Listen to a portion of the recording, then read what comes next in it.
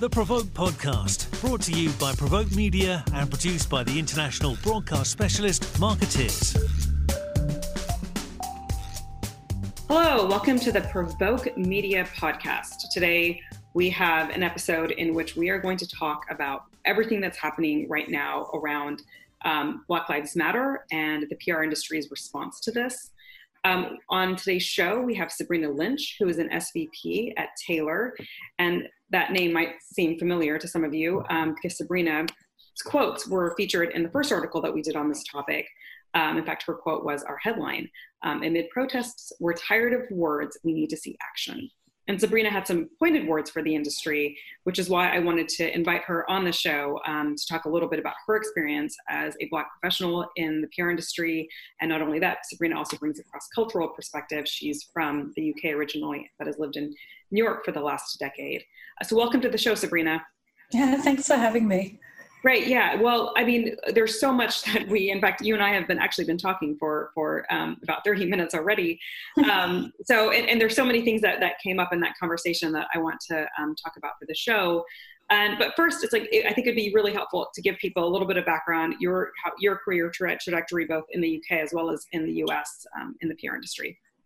Sure. So I went to university to study law. I actually have a law degree, law with French. And while I was studying, I realized that my extracurricular activities were very much in the communication side. I was news editor of our university newspaper, I was news editor of our radio station. And during my second year in law school, I decided to go for an internship about marketing PR, see what it was all about. I got an internship at Edelman, which was Jackie Cooper at the time.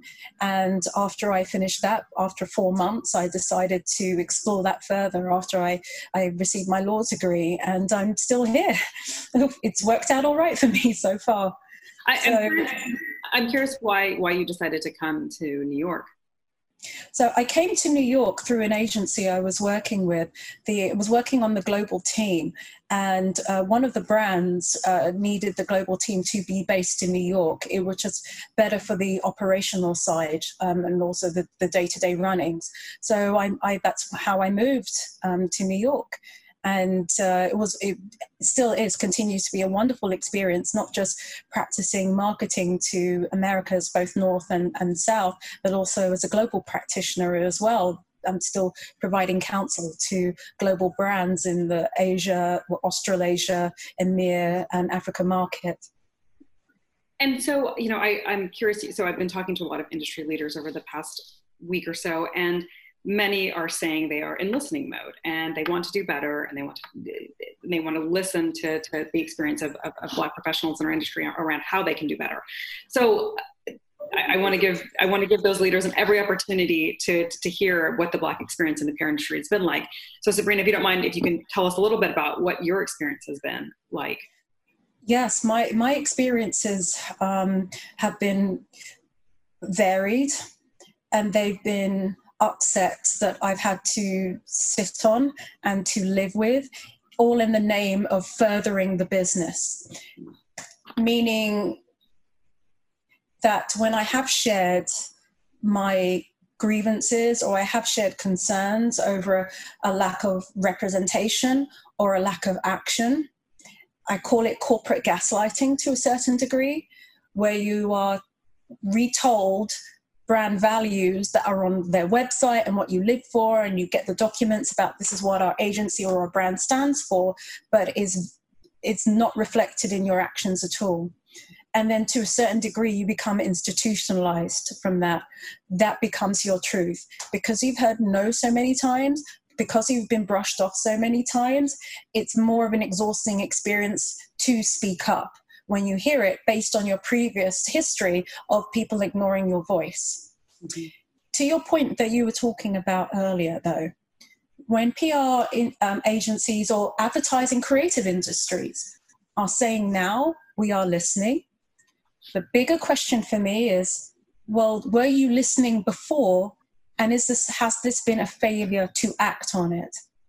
because I believe that there are employees in your workforce that have brought to light external factors, which we're experiencing now, that have not only impacted their work, but impacted how they believe brands should be behaving and being responsible for. Mm-hmm. The atrocities against ethnic minorities, African Americans, is not new. I think we just have to be really clear on that. Mm-hmm. However, it's an experience that has been previously categorized as an inconvenience to the everyday life of the privileged customer. My experience has been about catering to the privileged customer. Let me define the privileged customer. What that means is the privileged customer is someone who does not go through the same experiences, obstacles, or issues that multicultural communities face every day. And when multicultural communities are targeted, it's targeted through the output of the culture, as I've explained before, which is the music, which is the fashion, is the art. You get the fun, rainbows, Disneyland experience of the culture, but you omit the hardship behind it. Mm-hmm. And when they, again, are catered to, it's given the label of urban, because it's safe and it's sanitized, and it doesn't actually hold you accountable from appropriating that said culture either. So corporate brands and agencies, to a certain degree, have been the architects of a bubble of truth that was specifically designed for this privileged customer. And what we are seeing right now is the blinkers. They've had to take their blinkers and blinders off because you were listening, but perhaps you weren't acting. And now you actually have to raise your hands to help. So there's a few follow-up questions I have, and one of them I want to address directly is your view on multicultural practices, because I've heard over the years, I've heard, why they exist and what comes of them. And that's because, to your point, the mainstream consumer often is default for the white consumer, and the only way to actually pay attention to some other groups is by having a separate practice. But on the flip side of it, you don't incorporate the needs of folks outside of the majority, or not even, in some markets is not even the majority, but outside of the white consumer into the overall plan. And also for people of color within an organization, they feel like they often get sidetracked and are often kind of told to become members of the multicultural division instead of being able to have a broader career. So I'm curious what your perspective has been on the multicultural segments, and do you think that should exist still, or do you think that agencies should, or even brands should, find ways to integrate that with sort of the mainstream, the quote mainstream practices? So I would say, again, the bigger question is, in 2020, why do they still need to exist? Mm-hmm. It's marketing and sales segregation. A customer is a customer.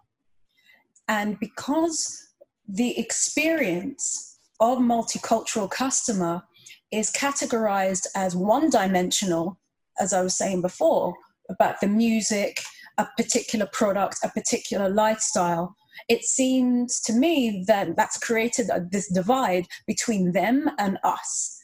You can talk to them like this, but you talk to us in a particular way. So the agencies are needed at the moment because they are filling and bridging a gap that other agencies, other clients are not fulfilling. Now, I'll bring it back a little bit on a personal note, is my expertise is my expertise. It's my job to know not only what African American communities, and again, at very different levels of intricate demographics even within that.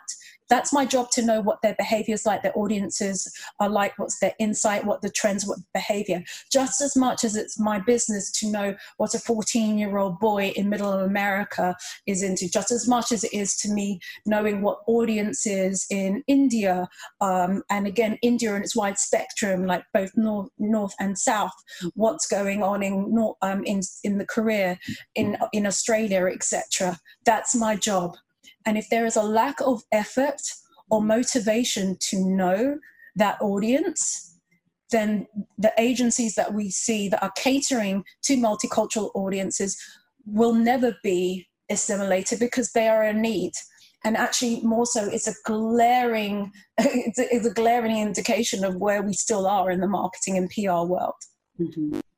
So, one of the other observations I've made this time around, which is different than the past, is a lot of agencies have come outright and said this is about Black Lives Matter. And it's not a vaguer, let's stand up to hate, or, something about kind of a broader D&I message, feel good message. It's saying outright, this is about the Black community, Black Lives Matter.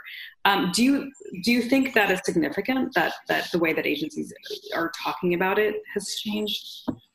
I believe the movement is significant. And when I say the movement, I'm not talking... Oh, Sabrina, I lost... Talking movement right now. Am I back? Yep, you're back. Mm-hmm. Yeah, okay. Yeah. I believe the movement is significant. Do I believe that PR agency... Let me not keep saying PR. Creative agencies, advertising, PR, marketing, and brands, about them listening. I'm still on the fence about the motivation. Are you motivated because you were listening to your employees, listening to your customers talk about it, and you never acted on it, which is why it's created a nervousness and you're showing solidarity? Or are you motivated by actually acknowledging the history of how we have not been seen and been visible in your executive leaderboards, in your executive boards, mm-hmm. in your marketing, in your advertising, and you want to drive the movement forward? See, like we are living in an era where businesses are expected to add far more substance to their commitments to social good and to communities in general. So if you profess that Black Lives Matter, yet your marketing and advertising campaigns, they are omitting people of color, your board members are predominantly white, you have never stood alongside communities on the front lines, you need to validate why you are showing up now and how you want to show up. Because a black square on Instagram does not help the movement. Mm. A commitment to say, we are going to help move anti-racism movement forward and change that mindset, the words don't help. What exactly are you going to do? Mm-hmm. So writing a check to donate absolutely is a start, but it doesn't absolve you of contributing to tangible help that will help change the issues at large. So I want to read a quote that you had in our piece from or the first piece that we did on this subject. Sending a note to employees showing empathy is not enough. Telling your employees to take PTO for their mental well-being is not enough. Organizing internal discussions where minority groups talk about their experience as a listening exercise is not enough. Sending a newsletter to your associates with a list of resources and URL links is not enough. And sending a check to a charity fund is not enough. We are tired of words. We need to see action. So all of the things listed there are all things that, of course, I've seen happen over the last few weeks. I've had these notes of empathy forwarded to me from CEOs. I've had, we've all seen the agencies that have shut down because they want people, for a day because they want people to reflect on what's happening. I've heard about so many virtual town halls. So I'm curious, what do you want to see beyond the things that you listed here? I want to see longevity. I'm not going to downplay the actions that agencies have taken in terms of shutting down their businesses, having town halls, having their discussions, but that's in reaction to an atrocity that's happened right now.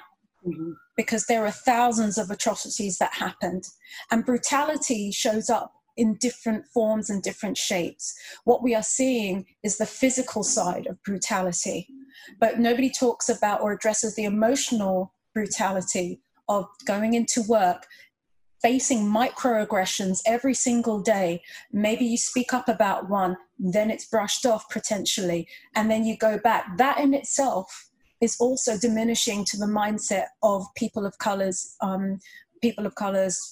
confidence within themselves. So I want to see longevity. What's your action plan? Mm-hmm. Not only just for the end of the year, but into 2025 until 2030. What physical impact, workshops, changes do you want to face? And more importantly for me, ask for forgiveness. You don't whitewash maybe errors that you have made in contributing to microaggressions, contributing to you may not be an intentional racism, but you have to acknowledge them. Right. Then acknowledge the past mistake, ask for forgiveness, acknowledge the past mistakes, ask to learn. Beyond the town halls, how else are you learning? What other resources are you putting together? Instead of actually sending out links and here's third parties that you can speak to, the burden's not on your employees, the burden is on you to provide. And it goes right back to what we were talking about earlier in the conversation. How are you continually making your work environment a safe place? And also, how are you given permission for that workforce to also push back against what they see as racist strategies and racist mindsets on work for clients? Mm-hmm. Because you have to also feel empowered to push back to an extent when you see something within the gut. What we are living in right now, there is no perfection of words to use against racism. It's gut. Words and actions come from the heart, not from the hierarchy of activities or words or statements being approved down a chain. Act to rectify the errors of your past. I think that's really, really powerful, acknowledging the past mistakes, right? I want to ask you a question about the term person of color versus speaking specifically about the Black community right now.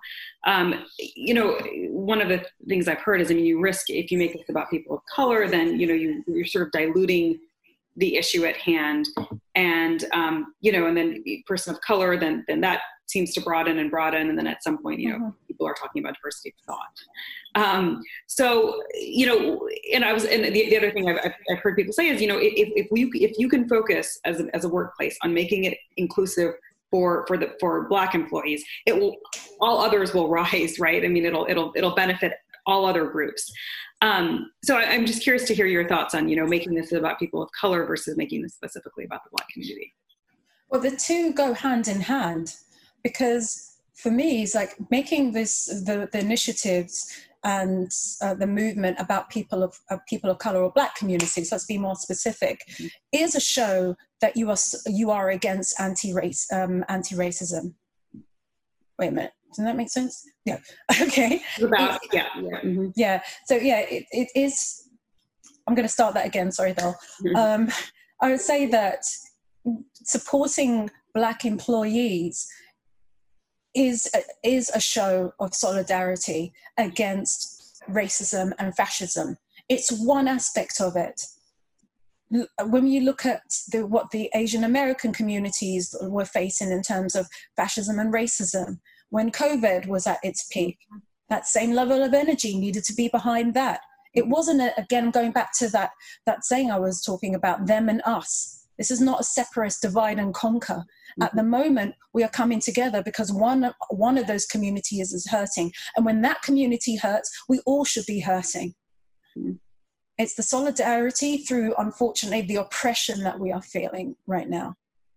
And I think to your point about, if you take the anti-racist approach, then no matter which group is targeted, there is, you at least, have the momentum to stand behind, right? To apply this. Yeah, you can't sanitize the issues. Right. You can't then again make it a corporate branding exercise of, well, I know Black Lives Matters, but there are other communities that need our help and people are going to attack us for not. At the moment, what we have seen in this window of time, unfortunately not the first. I really hope to God it will be the last, but it's atrocities against Black communities.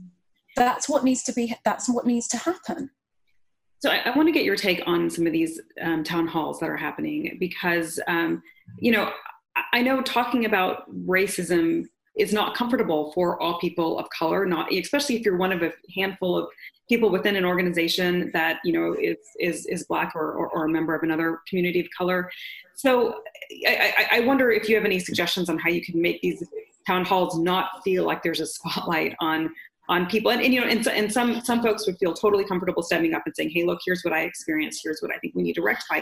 Others may not want to or feel safe talking about what they've experienced or even necessarily know what the path forward is. How can you make these town halls actually effective and productive?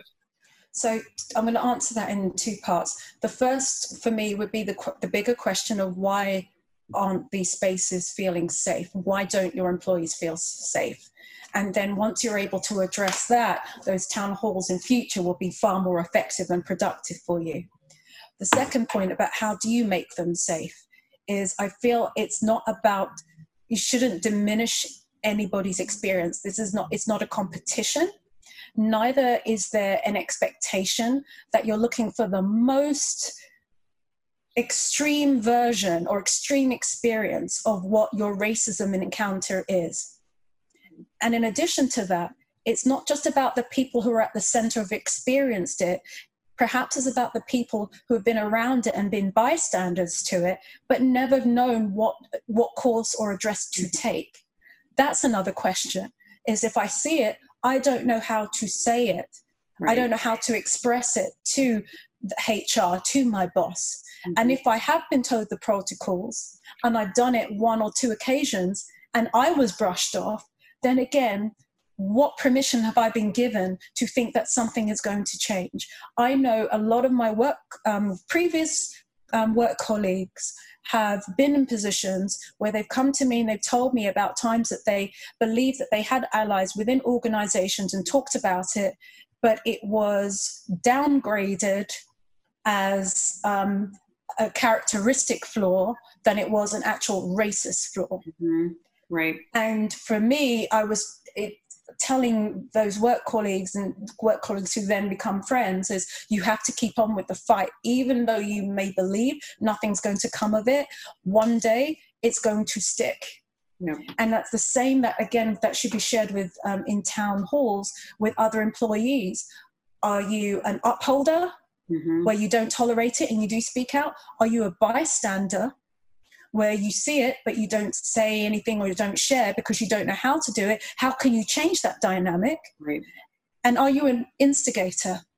Because this is not, again, it's not about naming and shaming, but it's also holding up a mirror to yourself to think, maybe now I'm talking, there have been instances where I've instigated a situation. Again, it doesn't matter about the intent or not, but I have to hold myself accountable too. Right. And town halls should be small. I think because the smaller the groups are when you're talking, the more likely I believe that people will feel more comfortable with sharing something, and depending on who they're sharing with. And it's free of judgment. When you do grand town halls, for instance, everybody's looking to the leader, the person who's speaking. But nobody wants to confess to errors in an open forum with people who are just your work colleagues and not friends. Why would you want to do that? You can't make change. Right. So it's smaller discussions that happen one-on-one that create the bigger change. That's an excellent point. Like, yeah, these should be smaller interactions.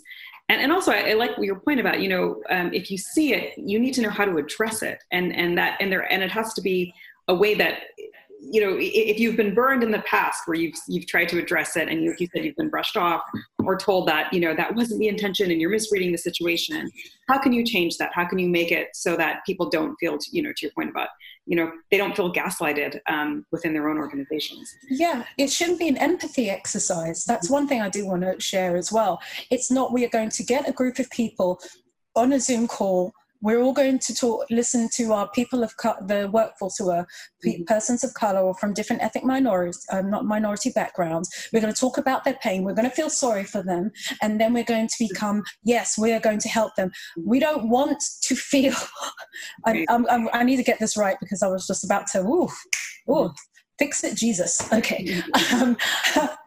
What we are not looking for is pity. We are looking for allies. Town halls should not be about drawing empathy alone from workforce. It should be drawing people's suggestions or making changes. The power is in your hands to make suggestions of, again, small gestures, grand gestures, small activities that can actually help improve your environment. So it seems like, and to your point about taking actions, so it seems like there's two things here, right? And it sounds like the most recent, what's happening right now and the protests are prompting agencies to reflect both on their own, cultures within their own organizations, how they address racism within their organizations, how they create inclusive environments. But then there's also the bigger issue. And I mean, a lot of the resources that people are sharing, the donations that they're making are about addressing systematic racism, right? That is bigger than a single organization, that's bigger than the private sector. I mean, we're seeing it at all ranks of society. So how can agencies go about, and I mean, this should also be for brands as well. I know we're talking mostly about the agency perspective because, that's where you're coming from. But, how can they think about this, both, what's going on within their own organizations, and then, but also how they participate in this bigger societal fight? Well, I'm going to take the last question first. There is so much to unpack in the bigger system, the bigger fight, because we're talking about education, we're talking about economic inequality, we're talking about inequalities in social equity and access to resources, we're talking about recruitment. So that's a lot to unpack and to help. So again, I'm going to go back to what I was saying before. It's about sometimes it's the smaller wins that lead to the biggest impact. So going what you were, forgive me now, I forgot what the first part of that question was. So it's there's two pieces here that I think a lot of organizations are reflecting on. One is how they be anti-racist within their own organizations, and then also looking at their own D&I initiatives, right? And how they are creating an inclusive and diverse workforce within, just within their organization. But then also the bigger systematic issues that people are in the streets protesting. Right, okay. So I'm not going to forget the first question now. So I would say for the second, there's so much to, let me begin again, sorry. There is so much to unpack in talking about how you help systematic racism, education, social inequality, economic inequality, societal equity as well. So we could talk for days about those four elements. I would say it's about the small activities that lead to the biggest wins. So when it comes to agencies moving activities forward or actually making changes, it's focus on the inclusion as much as you are the diversity. Diversity gets people through the door. Inclusion keeps them there. So as much as you have got a diverse workforce and your numbers are great at one particular moment in time, if they have shifted quite dramatically 1 month, 2 months in, you can't ignore that. Why are they leaving? And if they are leaving, what reasons have they shared that we need to act upon better or that we haven't acted upon? And if we haven't acted upon, why? So work on how you are creating a safe environment for people of color, for Asian Americans, for indigenous, for working on creating a safer environment for people of color, for people from multicultural backgrounds to feel safe, where their voices are heard, but their plights are heard far, far louder. So I know we're trying to cover so many things today, but there's two more things that I want to make sure we touch on. Sure. And one, to the point about, inclusion, such a big part of inclusion is, and you've already alluded to it a few times, is the microaggressions. And that those are the little things that add up every day, and the ones that are harder to address because, you hear it and you're like, did I hear that right? Is my instinct right on this? Is it something about this off? I mean, I've heard, privately, so many people have told me anecdotes, and they're ones that, they're like, I just think someone doesn't like me. I just feel like they don't look at me and engage with me in the same way that they do my colleagues. But how do you can't, that's a very difficult thing to prove, right? So do you have any suggestions on how organizations deal with some of these microaggressions and what is a way to address some of these things that are almost intangible, right? I mean, completely. Mm-hmm. I would say also is, where possible, is don't wait for the microaggression to be brought up to you as an issue in the first place. Are you using your ERG resources, your town halls, to have continual conversations with your multicultural workforce? What do you talk to them about? Are they bringing up experiences of this nature? You have to keep track of it as much as possible in a safer environment. And so my recommendation is also calling it out when it happens.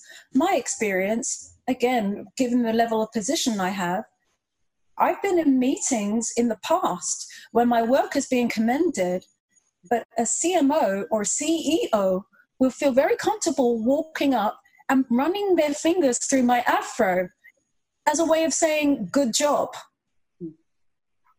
What? Wow. And when you look at other people who've seen what's happened and their uncomfortableness with it, now again comes back the emotional burden. Okay, now my reaction, I'm going to have to help them get through it as well as me. Yeah. So, yeah. Well, so actually, I want to let's talk about that for 1 second, because I do think that the other, agencies are kind of in a two-pronged battle, right? It's like their own culture, and then also their clients, right? And agencies have had traditionally they've been in a sticky situation when clients have been done inappropriate things, whether that's around race, whether that's around gender, or both, like in your situation. What advice, what do you do in your own career when dealing with microaggressions or not so micro, actually, in this case, from clients? And what advice would you give to agencies in terms of dealing with that? Okay, I'm going to, if you may permit me, I'm going to lead with a story from my personal experience. I was hosting and lecturing at a workshop in sports, and it was organized on behalf of a very prominent person within the sports athlete industry. And after the lecture finished, I'd done it in partnership. I'd hosted it in partnership with the CEO, and my work colleagues were with me. There was 5 of us. And this person asked each of my work colleagues where they went to school. When this person got to me, they asked me, "Oh, what school did you go to if you went to school?" I'm the only person who's Black within this circle. I then bolted up my chest, non-aggressively. Said, I'm actually a law graduate, and I also studied French. I've lived in Paris, and I have this qualification. And then the look on this person's face when they had realized what they'd done and tried to overcompensate by telling me the documentary that they had watched on civil rights. And in my mind, I'm thinking, okay, you're trying too hard. You said what you said. You have to live with it. My response is now to how you're trying to comfort me. You're not going to get anything from me. I would say, and this is again in relation to what we're saying about what we would be seeking to help, is that immediate allyship. Don't need it to be brushed off, which it was, by the way, by the CEO. Mm-hmm. I'm not looking for it to be brushed off. I'm looking for immediate advocacy of calling it out. And I'm looking for immediate action on what you're going to do to make sure that doesn't happen again. Well, and I don't want to put you on the spot here, because you don't have to come this, but do you have any ideas on, in that moment, what that could have looked like? I would have appreciated my CEO saying, "What do you mean by that?" to that to that client's face, right there and then. Right. What I got instead was awkwardness of eyes darting back and forth and then looking down at the ground. I would have appreciated, even if not that immediate call out, right after, to say, "I saw what happened. I acknowledged what happened. We do not stand for that. This is the action. I'm going to take an email to this person. I'm going to call it out to this organization. I'm going to ask for a formal apology, etc." But I got nothing. And the onus, again, was on me to internally process what had happened, to internally process that I didn't have an ally as much as I thought I had in the organization I was working for, the agency was, and to talk about it with a fellow Black work colleague who gave me comfort when I was talking about it. So no, go ahead. No, I think that's excellent. I think those are, and those are two options, right? I mean, one is in the moment to do something. Mm-hmm. And the second is at least address it immediately after, and address it one-on-one with you, or, whoever the person is that felt it. I think in hearing that other people in the room saw it and felt it, I think is really powerful. And that leads to my next question, we can close on this, and this is mental health. The industry, the PR industry, has been talking about mental health more openly than it ever has been in the last few years. But there seemed to be a person of color in the PR industry has its own level of stress on top of all of the other stressors that we know that the industry, that folks in the industry face. And part of it is, like you said, having to internalize these things on a day-to-day basis and just swallow things, pretend that they weren't a big deal. And so I'm curious, what your advice is in this moment, what people can do, what leaders can do to help with mental health with their employees of color. So I would say, how often are you talking to your employees of people of color?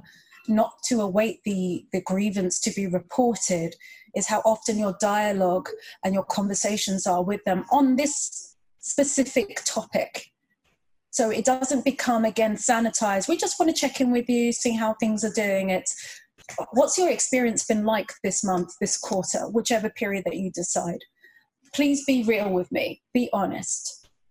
Because the only way you're going to learn is, again, making people trust that something is going to be done from their sharing of that grievance.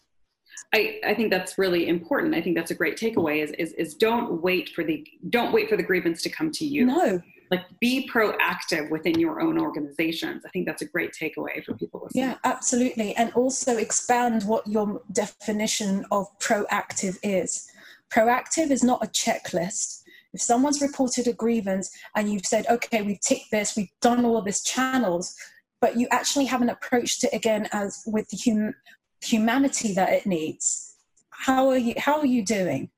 Are you okay? This is the steps we got done, but I want you to actually share how has this made you feel? What grievances do you have from this? We are taking action, but there might be something underlining or bubbling that it's triggered from past experiences. Not treating it like an Oprah session by any means. Right. But also, again, making sure that you are going out of your way for them to feel seen, visible, and valued.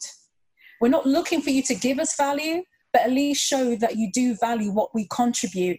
And that's not just as much as the work, but also as much as the emotional energy that we give when we are working within agencies. What do you think about, so many agencies have D&I officers now. What do you think about that role, and how do you think agencies should utilize that? And for agencies that don't have that role, what should they have a committee, or should they what are some of the things that they can do? Well, for me, I think that you need some. Let me rephrase this. Sorry, I'm going verbal diarrhea here. If you need someone to be completely dedicated to D&I, I'm not opposed to that at all. But what is the strategy behind their presence of being within your agency? Is it to service the employees from an internal perspective, through employee engagement, through workshops, through training, through providing resources, through providing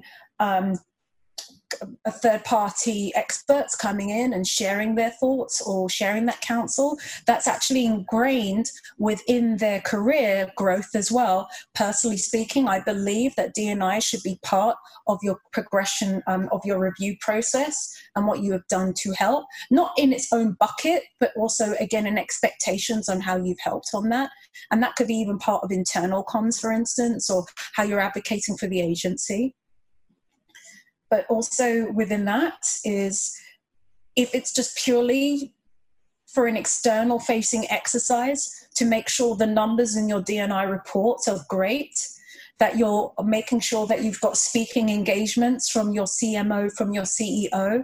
And a lot of that, again, is external facing with lack of substance beneath. Then you are doing a disservice to the title that you've given and empowered that person. Yeah. I think it all comes back to sort of the quote that you gave us for our piece on how the PR industry is responding to the protests, and that's it comes back down to action. I mean, really, that's sort of the moment that we're in. Well, Sabrina, this was such a great conversation. I feel like we could have kept talking. And, this is, I think you and I have talked about this, you even addressed it at the beginning of this conversation. There has to be a long-term plan. And because of that, I hope that we have you back on this show. Let's revisit this in a few months' time and see where. I'd love to. Yeah. Yeah.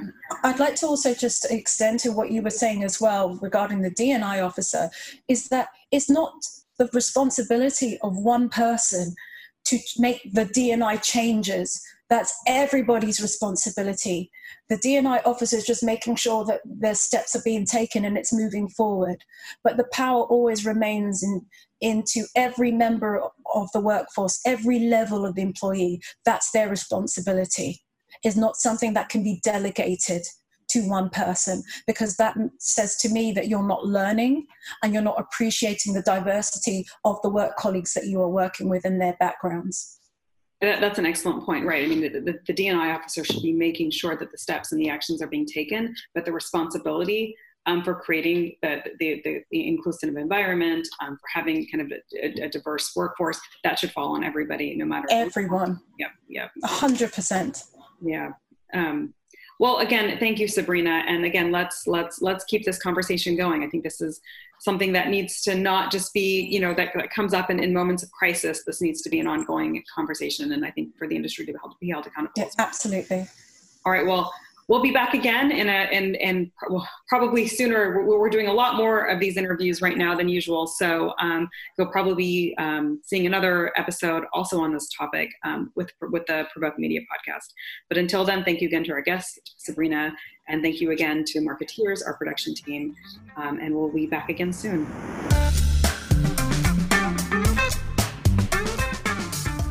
You've been listening to the Provoke podcast, brought to you by Provoke Media and produced by the international broadcast specialist Marketeers.